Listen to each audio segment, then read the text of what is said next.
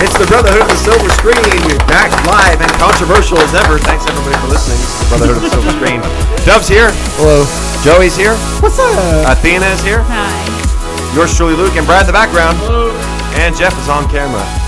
Thanks for tuning in. Jeff, shake the camera up and down. No, I'm just kidding. Don't shake the camera up and down, please. This week, we are doing The Good and the Bad and the Ugly. This is general movie review, where every week, every member of the Brotherhood of the Silver Screen has a chance to bring something to the table that's informative, educational, and this week, Dove is starting it off. What do you got for us this week, Dove? I have kind of a review, I would say, and it has. I actually spoke to Brad about it a little bit ago. You remember Brad at the restaurant? We talked about this. Okay. Yes. Brad looks like he's nodding his head, but has no idea what you're talking about. We talked about a lot of stuff, but yeah. And now this actually, I know we don't talk about TV shows a whole lot on this podcast, but What are you gonna do? what I'm going to do is talk no. about a TV show Oh, no. on the podcast. Falcon Winter Soldier. No. Oh, I'm okay. not. Okay. And the reason I'm talking about it is because I think it's a really good lesson into how Hollywood tends to operate. Okay. That's why I'm going to talk about it. So Sure. I think it just leads a really good picture. He's doing kind of a getting philosophical TV show. There you go. Yeah. Brad's checking for splinters. Huh? Brad's I checking am. for I am. splinters. That's what he's doing. Oh, okay. Anyway.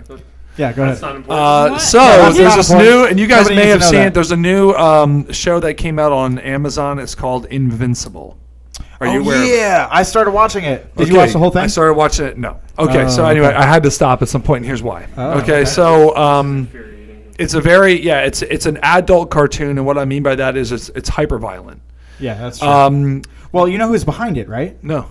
Well, don't- I mean, you should have Go known what ahead. you're getting into right from the get-go. Who It's was it? Robert Kirkman, who wrote the comic books for The Walking Oh, Dead yeah. and for Okay. Invincible. It originally Right. originated as a Robert Kirkman comic. Okay. And then he also led the Walking Dead TV show and now this TV show. Sure. So Okay. he's I all didn't about know that. hyperviolence and Yeah, but, you know- just like I don't know, plumbing the depths of human depravity. So that's like he's all about that in his So work. yeah, and So- he did. Now, on one hand, you could say it's over the top violent, kind of like an anime, but at the same time, you could say, well, that's actually what would happen to somebody if a superhero did that. You know? How many episodes did you watch? I think it was 6 or 7. Oh, wow. So you watched almost all of it. I almost. Okay. And here's why. Okay, you're going to talk about the point I got to. and I only watched one episode. I think this is what Hollywood tends Sorry. to do. So anyway, it's a new show, and it was actually pretty entertaining. But it started to get, and I was enjoying it, and even though with the violence and stuff, it's like okay, Yeah, it was intense. yeah.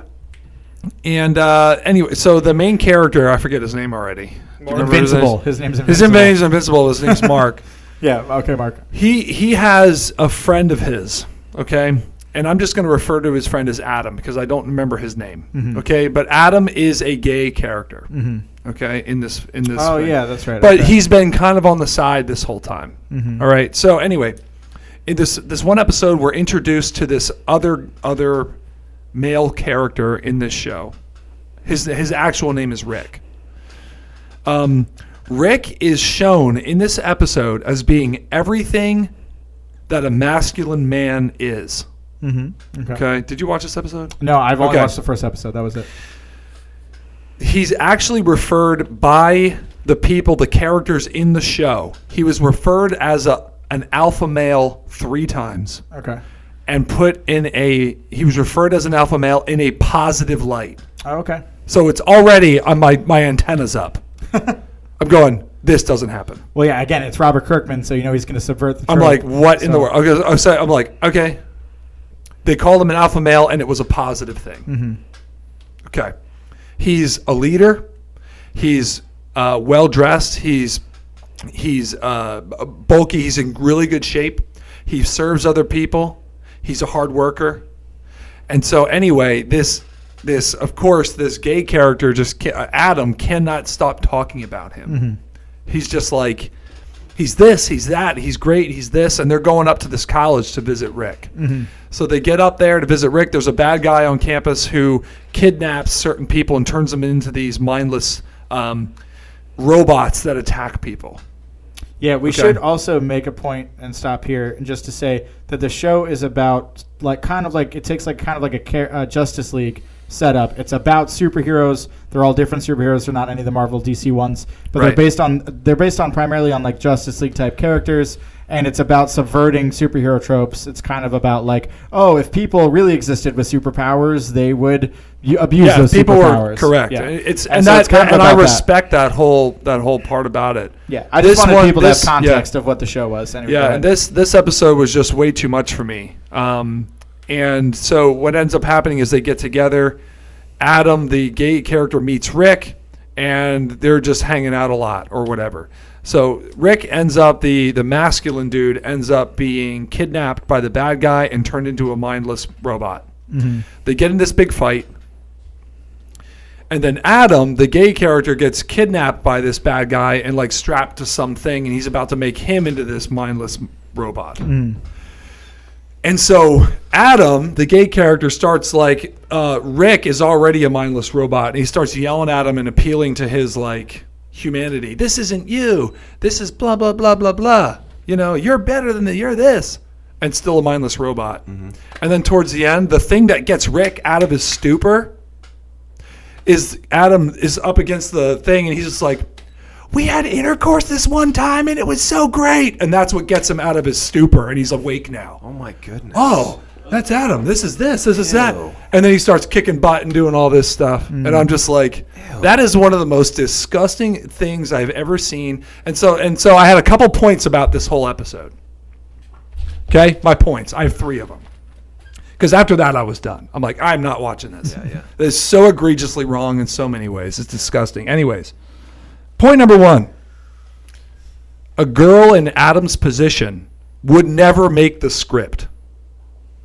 If Adam was a girl, can't stop talking about this guy, loves everything about him.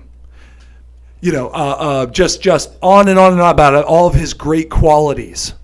First of all, that never happens, ever. Yeah. And then she gets kidnapped, and the thing that gets him out of his stupor is when she says, hey, we had intercourse this one time, and it wakes him up. How chauvinist is that? That would never even make the script if that was a female character. They can only do that if he's gay. And it's wicked and wrong and evil and disgusting. Point number 1. Anyway, all right, I'm going off it. The only way to have an alpha male character is to corrupt him in some way. Make him gay or make him a minority. Yeah. That's the only way that they'll put that type of dude, because when he's in there and you're going through the episode and they're describing him and the way he acts, it's like, why don't they put this guy in more movies? Like, this is what we're looking for here. Great example. They can't do it. They cannot do it unless they corrupt him and make him disgusting. And it's so bad. And so my final point is just this. Well, just to clarify, to make him a minority would not mean to make him disgusting. No. Right. Yeah. You're Just saying, clarify. Yeah. just the fact that he's No, white. yeah, it's Yeah, yeah, he yeah. can't be a white guy. yeah. Right.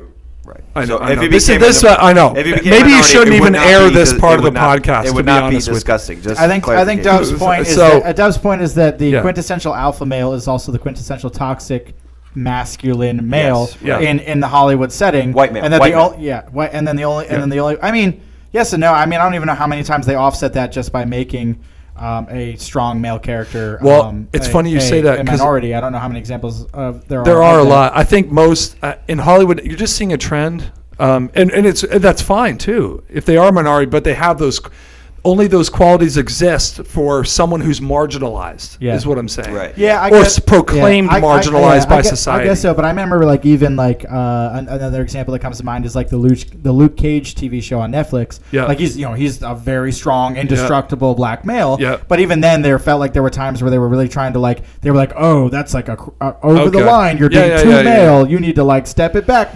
And Right. it felt like they were still doing that to him, And- even though he was not white. So. That's a good point. And now, something that I will say is that I was differentiated because you still have strong male characters. I think of somebody like Aragorn, right? Strong male character, pretty recent. Right. You have characters like 20 that. years ago. But I know 20 years ago. But Right. even characters like that are strong fathers in it was not like this guy.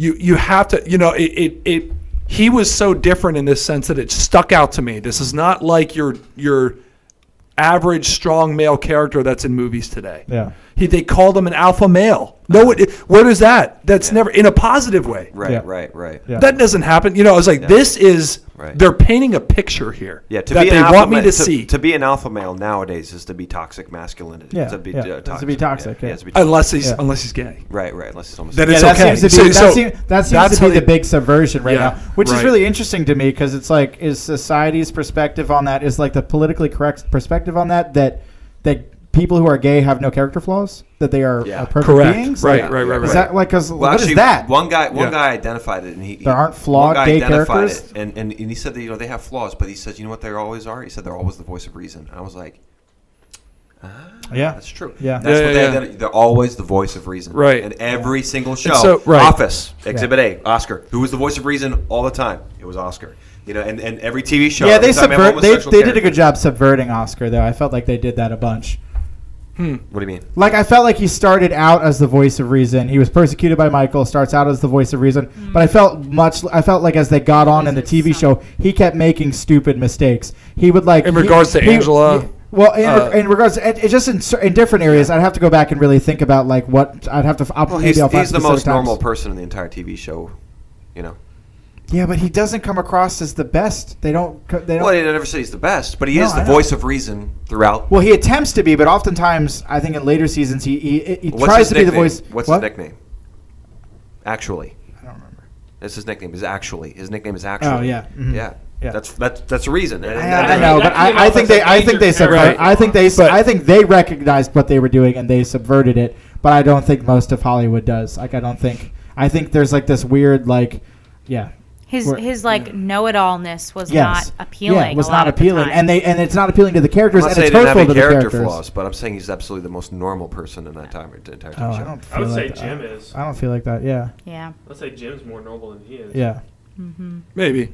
Maybe. But yeah, and I do want to clarify. he was Correct. correct, yeah. When I was saying the only way you can have I feel like right now in today's culture that you can have a character like this character, he has to be some type of marginalized person. Right. Yeah. Be it a minority or even a woman. Right. I mean, Yeah. just we can't have this guy, and it was very interesting. So my final point I just want to say is, I think as believers we just really need to be aware of this type of messaging from Hollywood. They don't just do it in these shows; they do it in a lot of other ways. And I to me, stuff like this is so egregious. You can't go into it just going, "Oh, okay, it's the way it is." You have to just think and be aware of the messaging that they're putting through like this. Yeah. Well, I think something something that I read recently that I think was a really good point is that Hollywood and like our government and so much else that's really got a lot of like a pedestal, right? That really has like a lot of public access. They're telling a narrative, and that narrative and that story that they're telling is very different from the story that God is telling throughout history. And so that's what we need to be aware Yeah, of, because right. that narrative, because that's the thing, is if they turn at you and they preach at you, you kind of know what's going on. You're like, oh, okay, I'm being preached at. But if they just like start to add things into television, into all the stuff that we fill our brains with on a daily basis, right? That's where it starts to like get into your thinking, because again, it's kind of like subliminal, right? It's that kind of like almost subliminal messaging. So we need to be aware of that these institutions are telling a very different story, and that if you're a Christian, it's very different than the story that God is telling throughout the Bible and throughout human history now. And we need to be aware of how different those two things are and which one we're really tuning into. And to put it in perspective, woke theology says that what's more important than sin and the struggle of the church versus the world and righteousness versus wickedness is the struggle of oppressed people versus oppressive people. That's what's more important, and your skin color is more important than your sin. I remember I listened to recently an interview with Lecrae and Phil Vischer, right? Oh yeah. And I haven't had too many interactions so far. I'm sure I will in the future with woke theology, but I've heard some of the Lecrae stuff. You know how many times they mention sin? Not once. Yeah. Not once. When really, It's all about skin color. any type of real oppression, is one person sinning against another person. Absolutely, yes. So like that's where that should always be the conversation. Yes. But if it's real oppression, it's you're sinning against somebody else. Right. And so it's just like, I understand that every podcast you don't have to talk about sin every single time. Yeah. But you can tell with Phil and Lecrae is heading this direction too, that it's more important than sin, and righteousness is my skin color and your skin color, and you're oppressive and you've received benefits that I haven't. That's what's more important. We need to talk about that. And it always happens every single time. Every single time you go to go into woke theology is to switch God's hierarchy of what are the worst sins. And you flip it and you say, what's actually worse than abortion is racism, right? That always happens. Every woke person that I've ever seen, they always eventually they get iffy on abortion. Well, abortion, it's not that bad. Women, they're oppressed. They don't know what they're doing. Abortion. Every single person I've seen. Right. Okay, I'm woke now. One of their first things, eventually they're like, abortion, schmortion. Yeah. And to deny woke theology is to be like, what's worse than being mean to a person of another color? It's actually killing somebody. And I'm not going to surrender that hierarchy. I'm not going to do it. Woke theology seeks to do that. Sorry, go ahead. No, I'm done. And one more thought I had about it was I was like, if he was truly the alpha male, the way they twist it, if he really truly was that, what they were describing him to be, he would be repulsed by Adam. Yeah, right. Guys like that it make people like Adam, who are openly gay, make guys like that it's very uncomfortable. Mm-hmm. Yeah. And it's just the twisting of the truth that went on. It was. Well, then he would be labeled toxic and homophobic. Yeah, right. So, exactly. Yeah, right. He'd be the bad guy. Right. Right. Yeah. And I was like, and it was just frustrating. I just, I wasn't expecting the show to be great, but I don't know. It was shocking and just really just like, man, they just can't help themselves. The messaging in that, it was just so evil to me. Right. And just how they twist it. It's hard to get away from. I mean, you got a lot farther than I did. It's hard to get away from that in Robert Kirkman stuff.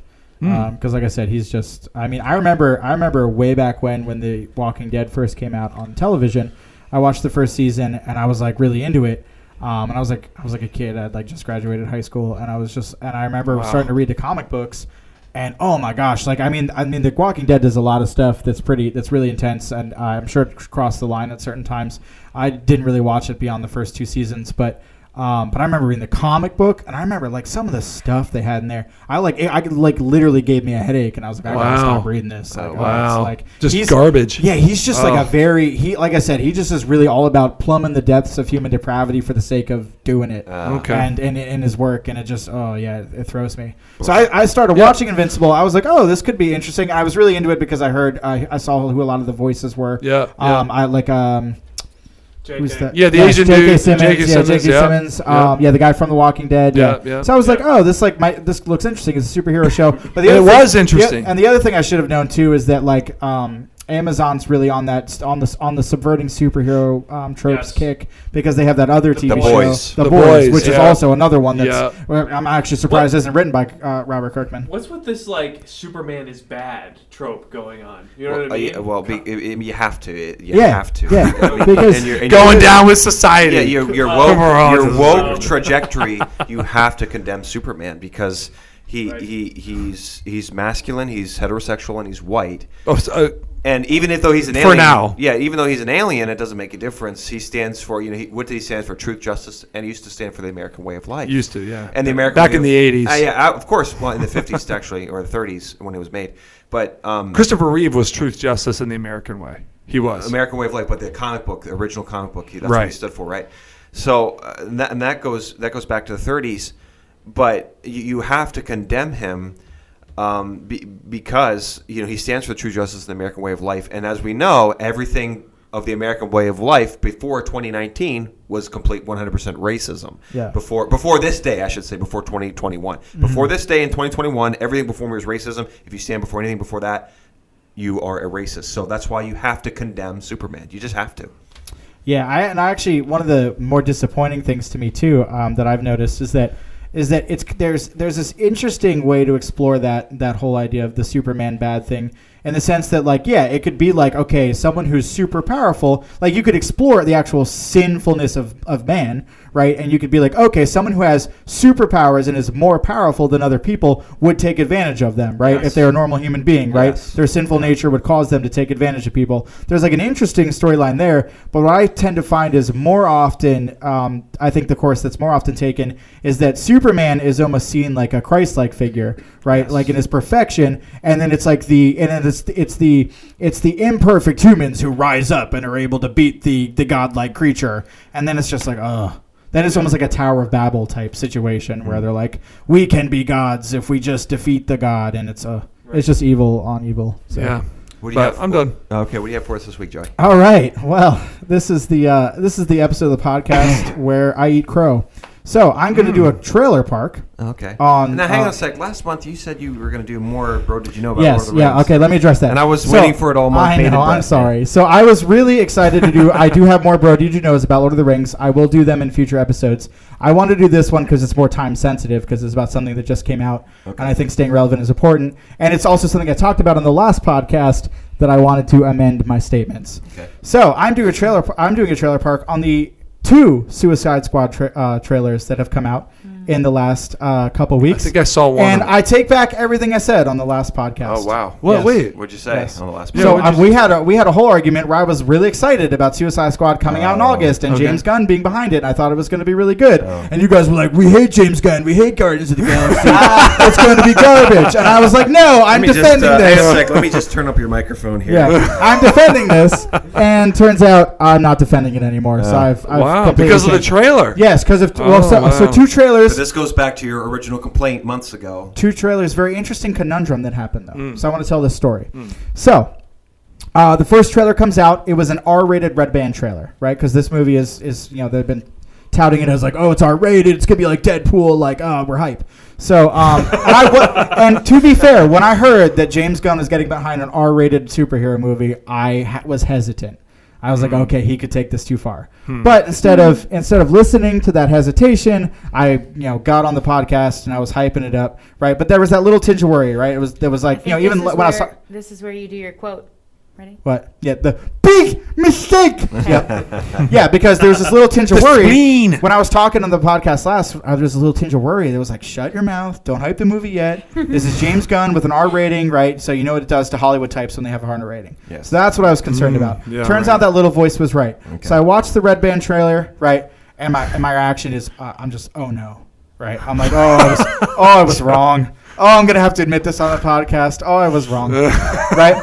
But interestingly enough, as an April Fool's joke, he also released a PG-13 cut of the trailer. I guess that was supposed to be like an ironic joke, like, aha, look at my movie when it doesn't have a bunch of crude humor in it, kind of a thing. And so anyway, so that trailer was less violent, had different jokes in it. But interestingly enough, Athena didn't watch the Red Band trailer with me, and I had told her that I was like, oh no, I think Suicide Squad's going to be bad. I think I was wrong. And then she watches, as I'm watching the PG-13 trailer, she comes and watches it with me. And and we get to the end of it, and she goes, and she's just like, wait, hold up. Like, she was like, I think this is good. Like, she was like, that was funny. That was decent. And I was like, yeah, it was. But I was like, but that's not the real version of the movie. I was like, watch the Red Band trailer. And then we watched the Red Band trailer, and she goes, oh, wow, I didn't laugh once. Oh. Yeah. What was the big difference? So, Same so thing, the right? so the big difference is that it's like it's got humor. well it's yeah so but it's 2 things to me. First off is I don't really like the Deadpool type like again like deep like vulgar humor, right? Yes. So the Red Band trailer had a bunch of that, and then basically like the thing is that when I think you're a comedian and you're held back, you're restricted by that PG-13 rating. Yeah. I think you have to get more creative about how you say your jokes and your timing and stuff like that. Whereas both the timing and the jokes themselves in the Red Band trailer just felt forced. It just felt like, oh yeah, we're just really gonna set up somebody to tell a dumb Sexual joke, now to tell laugh. a dumb Yeah, gross yeah. joke, yeah. And I was just like, what? It's the almost heck? like in celebration of our rated R movie, we're Yeah. going to force stuff. Yeah, and exactly. It almost it's felt weird. like rather than like, oh, PG-13 is restriction where we have to get creative, whereas suddenly rated R is like, oh, we have to put, every time we get an opportunity, we have to put a gross joke in here to really keep that R rating. And so it was just like, it was gross. It was really depressing because like there's literally 2 shots in each trailer, right?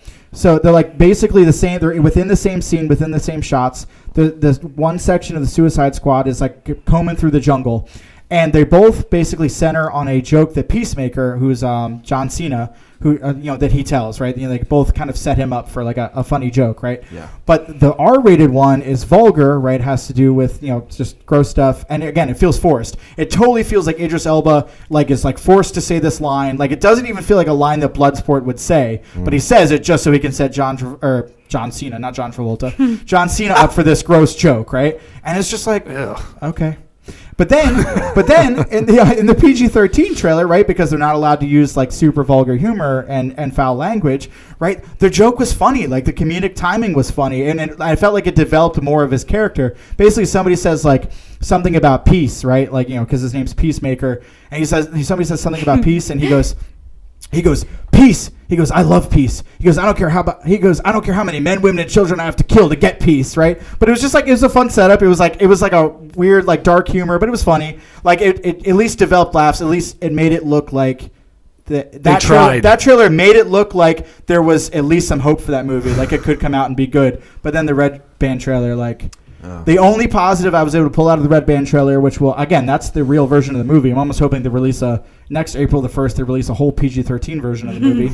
But the only positive I saw was that they have King Shark in it, and it's actually voiced by Sylvester Stallone. Oh, wow. And so that was actually like pretty fun. Like he's like this big CGI shark ripping people apart, and I was pretty excited to see him. But now I'm not even sure I'm going to watch the movie, so it was kind of like the last time he did a CGI big guy was in Ants, and there were several. There was this one line that he gives after he kisses this other ant, female ant, and she says, like, "Oh, you're so great" or something like that. He goes like this, "Baby." I'm not even joking. That's what he says. He said "baby" at the end. Yeah, I think he said it. Oh. I don't know what he said. He kisses his ant. No, it's an ant. Kisses his ant. No, the insect. The insect. Oh. I hated that movie, dude. That was so bad. Yeah. So that's true, but I don't think this was we're going to make him a real, I think it was just like it's King Shark. Like King Shark is naturally this kind of like giant masculine lumbering character. Yeah. So they it does seem like he's going to be funny. So you think based on this trailer then it will be a terrible movie? Oh yeah, I probably won't watch it. I was like oh wow. Yeah. So because like I said, it's just.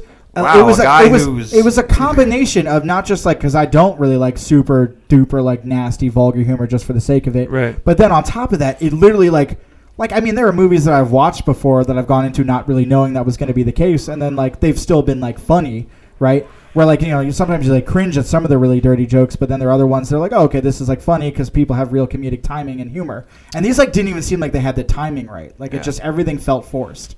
So I was just well, that's depressing. Those disgusting people, they even destroyed the art of Hollywood. The art of Hollywood is going south. Yeah. Even the art that was bad, morally. So you have got 4 different types of art, right, and different combinations therein. Of you have the art of sending a good message, and the art of sending a bad message. Then you have the art of and the quality of the respective art is also coming into play. Mm-hmm. How well did you send the good message? Christian movies are terrible at this. They send a good message, but they send it terribly, mm-hmm. right? The quality is bad, but the message is good, mm-hmm. right? Yeah. And the pagans, historically, are really great at sending a bad message. The quality of their art is great, but the moral message is terrible, mm-hmm. right? Yeah. But now they're starting to go down into the opposite corner where it's bad art and bad quality. Yeah. Yeah, right. Which bad message, which is actually probably a good thing because eventually, once the art is bad enough for long enough, people will start to go, "We need something else." Yeah, and we actually observed this a couple years ago when we both bemoaned the state of Hollywood of everything being CGI.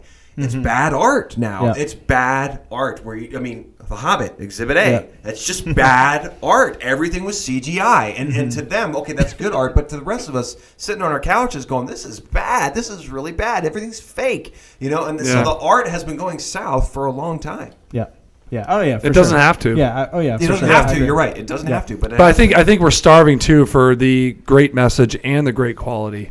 Well, I think yeah, when I know, we see it, it'll yeah. be like But again, I think message will come up when people decide, oh, bad message and Or bad art. in a way, we need to change as this. society and then grows hopefully up. we bring this the bad art to good art, and then the message rises. That's with it. why I talked to you today about that movie, The Vault. Yeah.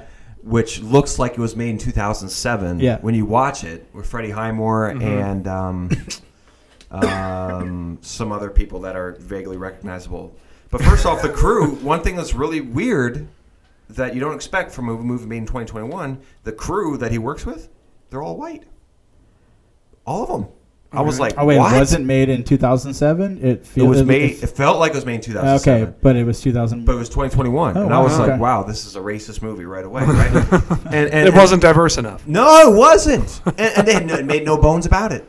Okay. They made no bones about it. Well, you know? certainly don't call yourself on it if you do decide. Right, to go right. Yeah, that kind of- exactly. We'll be self-destroyed. But I was like, wow, I can't believe they're doing this. I haven't seen a movie like this in a long time. Usually there's somebody in there that's a marginalized. Well, word. It was so not diverse that you actually noticed. Yes. That's pretty not diverse. Yeah, and I'm saying and the plot. If you watch the movie, the plot is like so predictable. You know, it's like, you watch the beginning, you're like, okay, I know what happens. You know, and you know, it's so predictable, but it's like a throwback to that 2007, 2008 genre of the Fast and the Furious and the Ocean's series and all these other series where nobody ever talked about race. Nobody tried to preach at you. It was just like, here's a plot. We think it's interesting. Explosion here, double cross there, and scene where we swim underwater and scuba and we find the treasure, all that kind of stuff.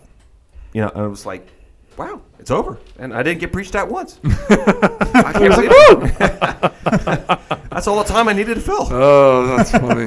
So there you go. Cool. Yeah, but anyway, so unfortunately, Suicide Squad looking like a downer. So Man. Okay. So. Yeah. Joey, you got to believe us when we tell you things. Yeah, okay, but again, there was a major change in here. Like again, I think that if You were duped. I think that if I watched a PG-13 version of that movie, you guys would still probably hate it because it would still probably have the stuff that from James Gunn that you don't like. Right. But I think I would really enjoy it. Okay. Because not only. Again, in the PG-13 trailer, not only were the jokes not bad, but like the timing was good too. I was just like, this is so weird that like the timing is off. And that it feels like the comedic timing feels forced on one and didn't feel forced on the other. Yeah. Okay. So the joke was way better than the non-joke. Like the joke trailer is what you want. Because it was an April Fool's joke. Yes, right, yeah. The one that was right. That was like a fake trailer. Let's get a fake movie too. Oh, that's funny. I'm gonna literally be like, release the James Gunn cut of the PG-13. The April Fool's Day cut. Yep, Okay. that's right. Yeah, April Fool's Day cut. Okay, we're starting that right now. Hashtag. All right, Athena, what do you got for us this week? All right, so Joey and I went to the movie theater and saw Raya and the Last Dragon. Oh, wow. You saw it in theaters? We did. You paid for that? Mm-hmm. Wow. Yes, we did. I'm interested to hear this. All right. So I don't really know what I was expecting, like going into it. I wasn't really sure. Yeah, I wasn't really sure what I was Some expecting. kind of combination of Brave, Mulan, and another chick Disney film, Moana. Okay, you know what? Actually, sorry. 1 second here. Let me. I just realized something. I was thinking about my statement when I said the crew was all white. That's not true. There was one guy who was Spanish. So I don't know if you Spaniard. consider him a person of color. Yeah, of course he is. Hispanic. If Yeah. you're I don't not know, white, 'cause- if you're not 'cause white- white people were conquistadors, and you can't say people of color. Well, they weren't really. They had whiter skin, but dark features. They had dark, but you gotta call him white. because Joey's all a white people do that. Spaniard. He's not quite a Spaniard. I was going to say. What? I'm a Spaniard. Why would Joey Sort be of. a Spaniard? Why would he be a Spaniard? Because he's dark. Okay, He's like light Spanish, skin. like from Spain, or That's what I'm from saying. Spain, yes. I'm saying Spaniard. Like lived in Spain. Madrid. Because Joey can pass for a Spaniard. I don't know. Are they white? Do you Russell see his Crowe. red beard? Russell Crowe was a Spaniard. That's what I'm saying. Almost. Oh, Russell Crowe's a Spaniard. Russell Crowe's and a Maximus, Spaniard. yeah. Oh, sorry, Yeah, I think, yeah. but No, officially, it's okay. are Spaniards people of color? Officially, you asked me like I'm the expert on. Well, I mean, you I know gotta Spanish. say, I don't know. I- Didn't you go to Spain? Yes. Okay, are they people of color? I mean, I can't speak for everyone there, so I don't think I can properly answer that question. Okay. So but because anyway, there was one guy who was from Spain. Anyway, Luke's clarifying the vault. Yes. There is one person who's Spanish. I still think Joey could pass as a Spaniard because he has dark hair. I'm definitely not a Spaniard. Major rabbit trail. Go ahead. Yeah, back to Raya and the Last Dragon. Just because I speak Spanish and I can teach Spanish and you went to Spain. And I went to Spain doesn't mean that I can answer that question with authority. Okay. All right. Okay. So watched Raya and the Last Dragon, and we went to the theater at the fairgrounds, which was actually very nice. What's that one called? They changed it, and now it has the reclining seats. Cool. Yeah. So there's another one with reclining seats. Cinema Center. And it's so weird because if you remember, like I remember going to the Fairgrounds Mall sometimes with my friends. And it was kind of like a ghost town at that point, I feel like, when I was old enough to go and walk around by myself. Yeah. Now they've like actually demolished most of it. Yeah. So now it's just the movie theater and Boscov's. And then there's like a ton of rubble right next to it. And then Planet Fitness. It's quite amazing. Super weird. Really yeah. What I should have done is we should have gone in there and stole some of those arcade games that they had sitting there. I wonder where those went. I know. I wonder what they were. Because Time Crisis 4 was in there. No. Oh no. But anyway, I felt like that was nice because I'm used to, like, we usually go to Reading, and Reading does not have the reclining seats. So this was a nice middle ground because I hate going to Fox because they charge you like your whole life and your firstborn child. We still love you, Reading. However, your seats aren't quite a comfortable. How much is Cinema Center ticket? So I don't remember, but it was definitely less than Fox. Yeah, it was probably more than Reading, less than Fox. I think Fox is 13 now. Yeah, it was not that. And it's 13 now, but if you want the reclining heated seats, it's like 16. So okay. Yeah, true. So anyway, we went there. Nothing about the movie, but we went there, saw Raya and the Last Dragon. So after it was over, I got in the car, and Joey said, "What do you think? What did you think?" Because that's usually what happens after we're done with the movie. And I thought that the journey that they took was really cool and really creative. The way that basically there's an item that is stolen at the beginning of the movie. Because there are 5 different parts of the land they live in, and each part is like a different group of people, like a different clan of people, and also like a different climate. Like each of them is like a different, like there's one that's like a port that's on the water, and there's one that's like a desert, stuff like that. Sounds like a video game. Yeah, sounds like Divergent. Yeah. Is there one that's earth, or is there one that's air? No, there's not earth, wind. There's not earth, wind, air, fire, water. No. Do they bend things? But anyway, so that's kind of what happens at the beginning. The piece gets broken, I think. The piece gets broken, and the violence between the 5 different places and the separation between the 5 different places gets even bigger. Is this like what's the cultural behind this? Is this Chinese? I mean, we're looking at.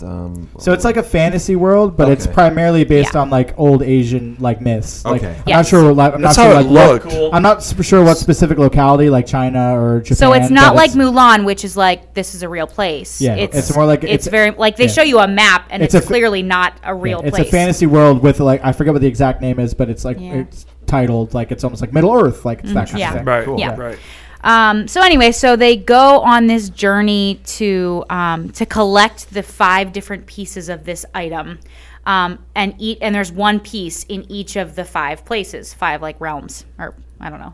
Yeah, areas. 5 realms. 5 realms is the way it works. And so they go on this journey to One piece. Yeah. to try to collect the pieces. Well, you didn't. Yeah. So go ahead. Okay, so they go to and they try to collect the pieces, but the journey itself is really cool because they have to go to each of these 5 different places, and they have really like the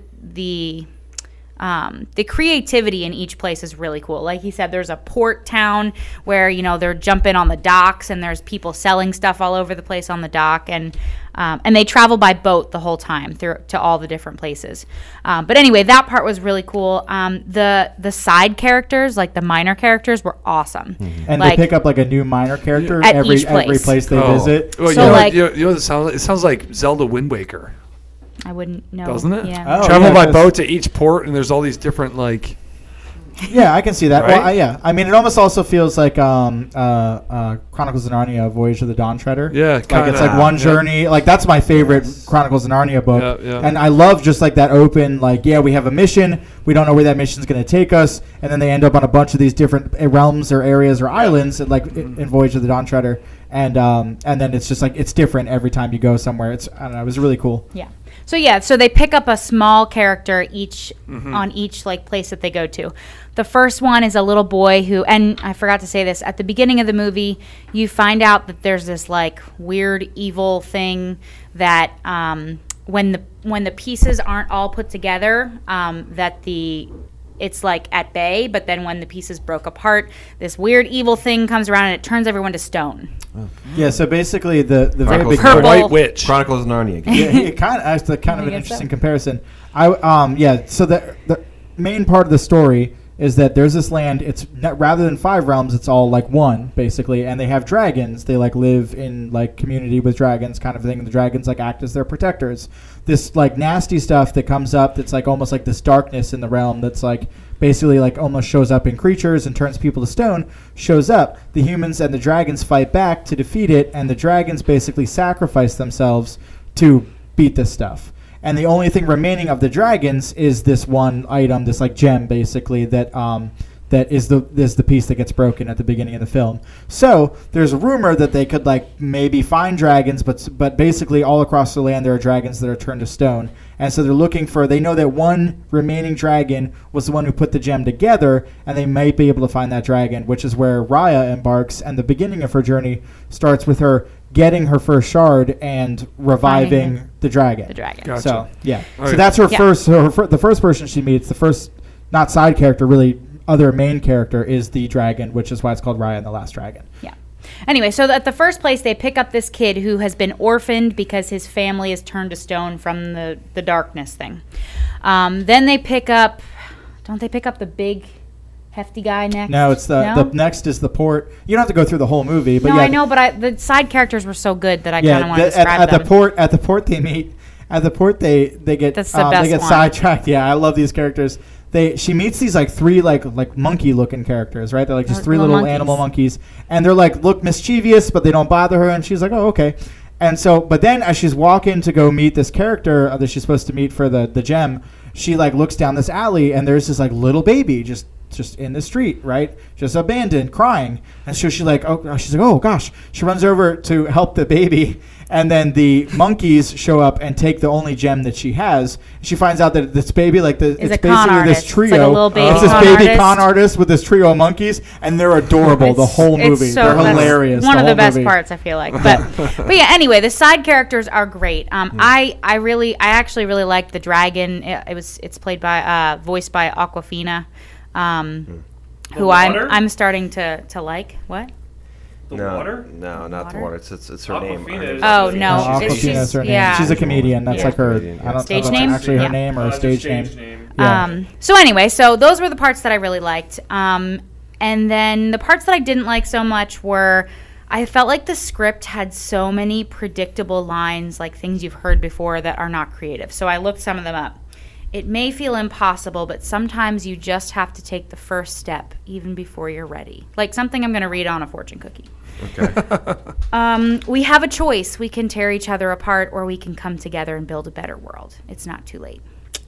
If we don't stop and learn to trust one another again, it's only a matter of time before we tear each other apart. Like lots of those lines that I was just like, okay, I've heard that in 12 other movies before. And the With message, great power comes great responsibility. Yeah, and the message was that you need to trust people. And I don't like that message because I don't trust people.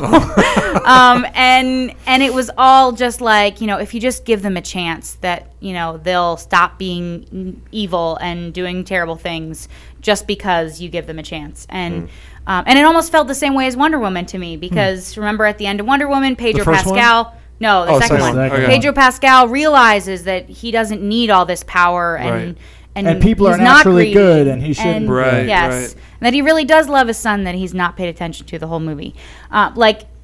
just realizes it for no reason. Like nothing happens, in my opinion, that is enough to like make him totally change. You're talking about Pedro. You're not talking about this movie. Yes, right, I know, but I'm saying it has the same message, in my opinion. Right. Yeah, but I think a lot more. I think a lot more effectively done. Like there's no like. You should wait a second. I'm saying you should wait because the point of my whole thing is that I told Joey all of these things in the car, and Joey says this goes in like my top 10 Disney movies I've ever watched. Oh yeah! I love this movie. Loved it so much. I love this movie. Like I was like, if we're not talking about Pixar, if we pull Pixar out of it, I was like, this is one of my favorite Disney movies. Easy. Oh, wow. Wow. Yeah. Okay. I love this movie. The previews look super lame. Oh really? I don't remember. I think I saw previews. I don't remember. I remember kind of like being interested in it. I remember being super hyped about it. I don't know. It was just really nice to like be transported to a fantasy. Like I feel like there are so few movies that transport me to a fantasy world and get me to really buy in and enjoy the adventure and just like enjoy it. And I felt like that's what I did. Yes, it definitely is a movie made for kids. So the dialogue, rather than being on that Pixar level of we know that we've got an adult and a kid audience, and we're able to like produce this duality of commentary that appeals to both. It definitely is a kids movie. It definitely has a lot of lines that are like, you know, good for kids, that are a little bit like, okay, like on the more plain side for adults. And that also, I also felt that with Awkwafina as the dragon, because it almost felt like she was, I mean, I think I naturally compared them because they're both dragons, but I was comparing her in my head to Mushu. But I felt like Eddie Murphy, even though he wasn't allowed to swear and stuff like that, had this ability to kind of like be on top of like, you know, throwing like sideline like wink jokes at the adults and stuff like that. And Awkwafina really does aim her shtick at kids in this movie and stuff like that, which isn't really a point against it. It's just less enjoyable as an adult. But I don't know. Like I said, I genuinely feel like there aren't that many movies that I get to go in, especially today, where I just even get to go in and invest in a world and like don't feel like I'm being like super preached at, or don't feel like there's just like it just wasn't executed well, or that the world didn't feel derivative. It didn't feel like something I'd totally seen before, and it didn't feel, and like I said, there a lot of it wasn't really preachy either, because it does have a bit of a Mulan feel, but like that it's also like it didn't have any of the stuff, the kind of like normal stuff that I feel like you would see in like a movie that's, you know, like kind of like giving you the look and doing the PC stuff, because it has a main female character, but her enemy is another main female character, a princess of one of the different realms, right? So like there's some really cool like fight sequences in it, but it's like she's not like running around beating up men like kicking their butts. Like the two main fights are between two female characters, right? And so like, and there's like, and the only main character that's male is Raya's father, who's like a strong like male figure. He's a good father. Like there's no like, oh, he's her dad, and there's no like, there's nothing. And he teaches her how to fight. Like so. Yeah, he teaches in the her beginning, how to fight. You watch her like fight against him because he's helping her practice, and like that was pretty cool. That happens a lot. Yeah. It's there wasn't much in this movie that really felt like Disney was turning the camera and looking at you and going, this making you feel around here to make you feel bad. That's actually something interesting I've noticed in a lot of these movies that are like, you know, serious, you know, feminist movies where the woman really, you know, kicks butt and takes names and all that kind of stuff. 90% of the time they're taught by a man. And I'm just like, isn't this a 90% of the time they're what? They're taught by a man. They have a male teacher. I'm like, isn't this a little, you know, Wonder Woman did against not. their own message? You know, they're going away from it because people sort of realize, hey, you know, they're all taught by men. You know, I mean, this is kind of like against our message here. You know, so it's toxic masculinity. So, but anyway. Yeah. I mean, it didn't feel like a lot of that. It was beautiful too. Yeah, like, the anime, like honestly, like probably some of the best animation I've ever seen. Yeah. I actually thought, Frozen 2. I was like, blah, whatever. But I felt like what was the last? Was that the last Disney movie that was not Pixar? Yep. Okay. But I felt like Frozen 2 though, the animation was amazing.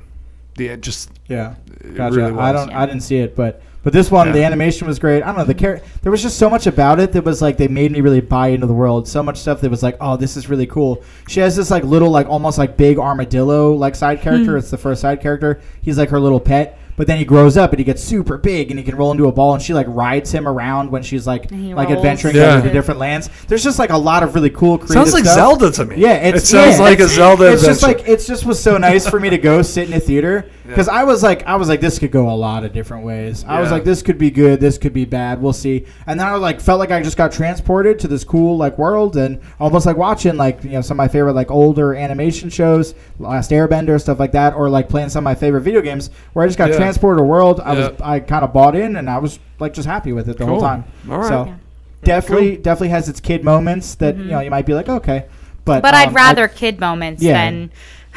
Stupid most of the other stuff. And she beat the male angry protagonist. Right. Or antagonist. Sorry, antagonist. Right. How many? Just off the top of your head, how many movies can you guys think of where a guy beats up a girl? How many? Yeah. I could think of a few. I bet. With give scenes, me one right now. Not where it's portrayed as this is a bad thing, domestic abuse. Oh. I'm talking about the hero beats up a female character physically. Yeah. How many? Give me a movie where the hero beats up a female character physically, a bad female character. Tons of foreign movies, foreign action. Okay, foreign action. Tons of I'll give you. I'll get Keanu Reeves. In what? His latest stuff. John Wick. Yep. Yeah. Oh, yeah. That's true. Yep. John Wick. All right. Pretty legit. Lee. Right. Oh yeah, he killed. Yeah, because I made that. I also made that comment. Had butts into the. I made commentary about the second one because there's that female assassin in the second one. Yeah. And she just she's killing people, taking names. But when they have that physical fight scene, I'm like, oh no, here comes the downfall of John Wick. And actually, he throws her around like a rag doll, like you would expect him to, because she's tiny. Yeah, right. And so I was like, oh yes, wow, never not oh yeah, I want to see him throw around a woman, but I was like, oh, it's not an unrealistic fight scene. I'm torn between the two. How many movies can you name where a female beats up a man? Many. Way more. Many. Yeah. Far so this more. This is the anti-equality of feminism, right? So. When you ask a feminist, okay, tell me some heroes behind the scenes who are women who should have gotten the credit for something, but men took all the credit. And they'll be like, this person, blah, blah, blah. It was Hidden Figures, all that kind of stuff. It's just okay. And you ask them, okay, now how many women should have received the blame where a man received the blame? None. They're not looking for those people, because if they were being about equality, they'd be like, you know what? If we're looking to give women credit, we should also be looking to give women blame, right? So with the same responsibility, if you get the responsibility, the pros and the cons come with it. If you want equality, the pros and the cons come with it. Right. So if you ask a feminist, tell me all the women who should have gotten credit, and they'll be like, blah blah blah blah blah. And so your point, how are you tying that into Raya? Or what was the original? I think he's basing that off my comment about how it was two main female characters, protagonists and antagonists, fighting each other. Exactly. Okay. Yes, we're fighting each other. And I'm saying if the feminists were 100% equal, there's not many films out there where a guy beats up a woman. Hardly any. Yeah. Can't think of any. I mean, a handful. A handful. Well, it's also frowned upon. Of course. There's very few instances where you're like, oh man, that's definitely deserved. I don't want to see it. You're right. Yeah. That's another thing too, because when you see John Wick throwing her around, you're just kind of like, oh yeah. It's not like man shouldn't treat a woman. You're like, she didn't stand a chance. Right. Yeah. Man should not treat a woman that shouldn't beat her. Right. If they were equal, female characters will be beating up female characters all the time, because that's what men do. They beat up other men. They don't beat up women. But women only beat up the patriarchy. That's all they beat up. See, that's it. That's all they can beat up. At the heart of all misogyny and racism is they deserve it. The other people that I'm giving the negative attention to, they deserve it, right? Yeah. That's how it is with the feminists too. The men, they deserve it. They're big fat meanies. I could be a jerk to them because they deserve it. But anyway, well, that's what's. That's what's also. I agree. That's I think what's happening with a lot of the politically correct ideology is that it starts with, hey man, we're a minority. We've been othered by the majority. And we would really not like to be othered anymore. We'd really not to be kept out in the cold. Yeah. We'd like to be welcomed in. And then as soon as that really begins to happen and that change starts to happen, they turn around and they go, okay, now we actually want to other the people who othered us. Yes. And it becomes and it goes from hey man, let us in, let us out from the cold and into your house, to, hey man, now we're gonna sabotage you and throw you out of the house. Yeah. And so now you it's time for you to go. It's time for you. It's time for you to. I'm gonna experience the nice warmth inside this house, but it's time for you to experience the cold. Yeah, right. That's when it's like, oh my gosh, okay. Right. Well, that's like the end of the Hunger Games. It feels like a Trojan horse often, where it's like okay, I come in peace, and then okay, we're all getting out to beach, to ransack your city. Oh, okay, thanks, cool. Exactly. Yep. So this this week I want to play a clip for you guys real quick and give some commentary. This is from a movie called Field of Dreams. Okay, and I'm gonna give you the Hollywood trajectory. This is how it all starts with bleeding hearts. And it starts innocently enough, but I'm gonna show you where it ends. Okay, this is where it starts. This is from Field of Dreams. Here it is. And filth like this has no place in our schools. Fascist. I'd like to ease her pain. Mrs. Kesenick, that book you're waving about is hardly smut. It is considered by many critics to be the classic novel about the 1960s. It's pornography! No. The Supreme Court says it's not. And its author, Mr. Mann, is sick. Terrence Mann is a Pulitzer Prize winner, and he is widely regarded as the finest satirist of his time. Yeah, well, I think he's a pervert. He's probably a communist, too. What planet are these people from? Mr. Harris, the so-called novels of Terrence Mann endorse promiscuity, godlessness, the mongrelization of the races, and disrespect to high-ranking officers of the United States Army. And that is why right-thinking school boards all across the country have been banning this man's S-H-I-T since 1969. I love the audience for Excuse that. me, madam. Excuse me. Terrence Mann was a warm and gentle voice of reason during a time of great madness. He coined the phrase, make love, not war. While other people were chanting, burn, baby, burn, he was talking about love and peace and understanding. I cherished every one of his books, and I dearly wish he had written some more. And I think if you had experienced even a little bit of the 60s, you might feel the same way, too. I experienced the 60s. No, I think you had two 50s and moved right on into the 70s. Annie, look at this. Oh, yeah? Well, your husband plowed under his corn and built a baseball field. That's right. Now, there's an intelligent response. Annie. The weirdo. Annie. Honey, it's all right. I'll be cool. At least he is not a book burner, you Nazi cow. At least I'm not married to the biggest horse's ass in 3 counties. All right, Beulah, do you want to step outside? Fine! Annie. Well, All right, sit all down. right, honey. I've got a better idea. Let's put it to a vote, all right? Who's for Eva Braun here? Who wants to burn books? Who wants to spit on the Constitution of the United States of America? Anybody?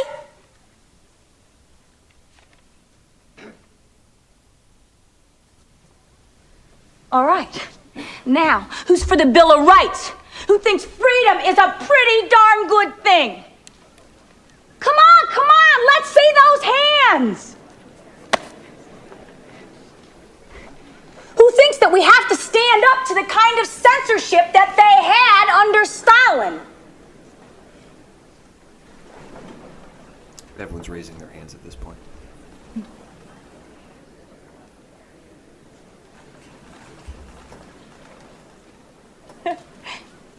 All right, there you go. Okay, so this is the book. You know what the book was? It was Catcher in the Rye. Oh. Okay, Athena's nodding her head. Okay. Wait, what? That was the book. Well, what? They were talking about a different author. We're talking about Salinger. Man? Yeah, Salinger is Catcher in the Rye. Oh, Salinger's Catcher in the Rye. I think it was based off of that book, Catcher in the Rye, and J.D. Salinger himself. Like, I think the character of Terrence Mann was. What? What? Who's the character of Terrence Mann? That's what they were talking about. That's who the author was. I thought he was an author, not a character. I don't think he was a real person. I think he was a character from the movie. I thought they were. Oh, I thought the book they were talking about was Catcher in the Rye. I thought that's what the book was. It might have been. They were just using using the name "man" in place of. Why did you think they were talking about Catcher in the Rye? Because I saw it a long time ago, and I remember thinking, "Oh, they're talking about Catcher in the Rye." Hold on, you might be right. Okay, this is about his casting, which was based on the fear of a lawsuit. In the novel, Terrence Mann was identified as the real life, then very much living author of Catcher in the Rye, J.D. Salinger. Okay. Yeah. So I guess Terrence Mann was not a real person that they were talking about in Field of Dreams. Okay. Okay, so they are talking about Catcher in the Rye, and from I have not read the book. Has anyone here read the book? Yes. No. Yes. Okay, so I think there are things in that book that are questionable. Am I right? I mean, what do you mean by questionable? Like content wise? Like it's. I mean, it tends to be. It's one of the in English canon. It tends to be one of the books that are like written later. Like it's written in the 1940s. So there's a lot of older stuff that's written way before then. And so it does deal with some stuff that's more probably more adult. Oftentimes, because it's a very short book. It's not a hard read. So oftentimes the reason it's taught in like 11th and 12th grade literature is because of the more adult content that it deals with at times. Okay, all right. And from what I've heard someone reviewing the book, I haven't read the book, but they're saying there was things in there that were very sexual indeed. And he was like shocked that people were reading this book and that it was viewed positively. And so I mean, but let's say that aside, right? They're trying to paint these people who are objecting to this book, who I believe have real objections to the book, bigots, jerks, racists. Probably we're in Midwest America, right? And that's how it starts. We get this bleeding heart liberal up there saying, "Hey, we can't be censoring this stuff, right?" But now that all the liberals are talking about censoring, they're completely 100% okay, right? So once your foot gets in the door, I was just surprised because she was talking about him like he lived through the 60s and was and had commentary on Vietnam, but like that's not Catcher in the Rye. So I was surprised by that. That's all. Yeah. That's why I didn't make the correlation between the book or the author, because I was like, she calls him a satirist, which okay, but I was like I don't understand why I didn't understand the correlation. Yeah, I don't know. Maybe he wrote stuff later that I don't know about. Yeah, maybe he did. I don't know. That's how it starts. We get this bleeding heart liberal saying, we can't be censoring this stuff. And now, recently, I read an article, and I've been looking for it for the last day. I can't find it anymore. But I read an article about some school board and the parents were fighting against this pedophilic content, and they actually had a link to the book. And I actually read part of the book. I had to stop reading right away. Yeah. Right away. Wow. It was the first paragraph. I was like, no, we got to stop reading. I can't believe my eyes. It was so bad. It was pedophilia on display in a book that was meant for high schoolers. You going to tell me the book? No, I'm not. Okay. Because I don't remember what book it was. Oh, okay. I was wondering if it was a book. Anyway, go ahead. But here's the thing: none of us are strangers to this. We've seen this before. School boards trying to push this stuff, and I can only search on Google and Facebook and type in the word pedophile and school board so often without being completely disgusted and angry and frustrated because I see it all happening all over the place. Was it Lolita? No. Okay, it was not. Okay. Because I think I would have remembered that one. I know that name. Yeah. I think I would have remembered that one. I forget the name of the book, but was it? Do you know if it was modern or if it was old? I think it's modern. Okay, that makes more sense. If it's not Lolita, because the parents who were speaking out against it in the article, guess what they were? Bigots and racists. Racists. They call them racists because they spelled out against it, right? Bigots and racists. Well, was the author African American? I don't know. I don't remember. It's just I remember being like, wow. I didn't really look at the details. I just wanted to see, is it really as bad as people say it was? I wasn't sure, and sure enough, it was worse than I ever could have thought it would be. Very bad. And I wish I would have saved the articles right away. I was like, I'm going to talk about this on the podcast because I remembered her impassioned speech about not censoring books. Yeah, absolutely. Right? Yeah. About how we need to fight for this kind of stuff. And here we are, plus 30 years from this movie, or maybe even 40 years, plus 30 or 40 years later, and the trajectory that people like her wanted us to go on is completely. We've come full circle. We're here at this point. And guess what? The people who are draw the line, they're still being called bigots. They're still being called racists, like this movie was doing to people who are trying to draw the line somewhere. Got to draw the line somewhere. This is too much. You're a bigot and you're a racist. Now we're at pedophilia, and guess what? You're still being called a bigot and a racist. And in movies like this, you know, they have this bleeding heart, save the world approach, and they have the audacity to use the Constitution as justification. But that's where it starts. Well, and where it ends is something completely different from what the people watching this movie think. Oh yeah, I agree with the Constitution. I don't want to be like Stalin. Now we're here, and we realize where this kind of sentiment gets us. It gets us right into pedophilia and pederasty right away. Well, you feel like lack of censorship does that? Because the argument that she's making is that we shouldn't have censorship based, which is Bill of Rights, Constitution, which is true, and that people who have censorship who burn books are Nazis and the Soviet Union, which I know you wouldn't advocate for. See what they did there in that movie. Nobody was looking to burn the book. They said we shouldn't be teaching this in our schools. School board meeting. Yeah. Mm-hmm. But she likened it to book burning. Yeah, gotcha. Right? Mm-hmm. So they see the jump they did there. Mm-hmm. Right? And so they sneak that kind of nonsense in, and suddenly you're thinking, wow, censorship is book burning. No, it's not. We're trying to protect our kids. Mm-hmm. They're not old enough to read this stuff yet. I want to be in charge of what they read. And she's being, you're book burning. No, you're not. You're trying to draw the line. It's saying don't go past this line. And years later, the people still saying, we got to draw the line somewhere. You're still being called bigots. You're still being called racists. And in that movie, that's what they're calling them. Whoever disagrees with this and wants to draw a line is a bigot and a racist. And though it looks innocent enough, like, I'm just trying to call a Constitution, it's not innocent. They have no line. There is no, we're going to draw the line here. No, we're going to keep going all the way into pedophilia. And the only thing we're going to censor is the Bible. Everything else is fine. But we do believe in censorship. That's a good point. We do believe in book burning. It's the Bible. That's what we're going to do. That's a very good point. And that's exactly what they have been doing. Well, I mean, so that's the point I would make is that here in that in this, you're right. So we have this burning heart liberal who's against censorship. I often tend to be too. But I mean, also, if you look at liberal ideology of recent, there's tons of censorship all the time. They're censoring people. Yes. Cancel culture is a form of censorship. Right. It's all about we think what you're saying is vile and wicked and oppresses people, and you need to shut up and you shouldn't be allowed to speak your mind, which is absolutely against free speech in any form.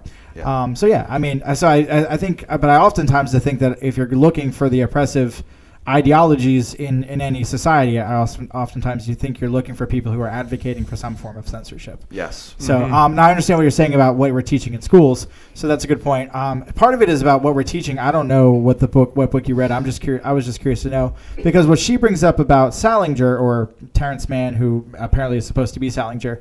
Like if you look at, she calls him, as I said earlier, I think the word is satirist.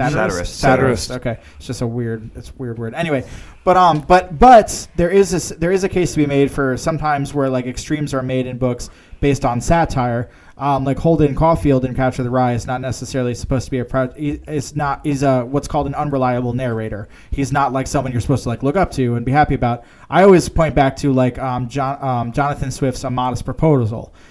Which is basically which is an essay against abortion, but he basically just is like, okay, well, if you're going to kill babies, you might as well eat them too. There's a hunger crisis, and amongst the poor, you might as well just start eating your babies too. Might as well, And then he talks about how we should just take the babies of the poor and give them to the English wealthy, and then because babies are soft and yummy, right? And so but there's a lot of people who don't read that as satire. I mean, I've taught that in an English class, and kids are like, "What is this dude talking about?" They're like, "What the heck is he doing?" And it's like, "Oh, it's satire. He's making in order to make a point about righteousness. He's making a much more. He starts by exaggerating the point and saying, "Okay, if you're going to go here, why don't you go here? If the line is here for you guys, that line is already so far out. Why don't you put the line over here?" Yeah. So it's kind of tough for me to say. Again, I don't know what context you'd have for pedophilia, but in a book. So that's based on. But sometimes I don't know. Sometimes satire makes a really drastic point in order to. So I don't know what you read. I don't know if there's any. To me, I mean, it wasn't satire. No. Okay. It's the same argument with Cooties. They said, "Oh, we're showing it to show you how bad it is." It's like saying, "Well, we're going to rape a woman to tell her how bad it is to be raped." Yeah. Like what? No, that's ridiculous. You don't show child softcore pornography to show the world how bad child pornography is. Absolutely agree with that. It's ridiculous and asinine. And that's in that book, the one I read. I don't care if it's satire. There was no justification for anyone putting those words together. Gotcha. None in the world. Okay.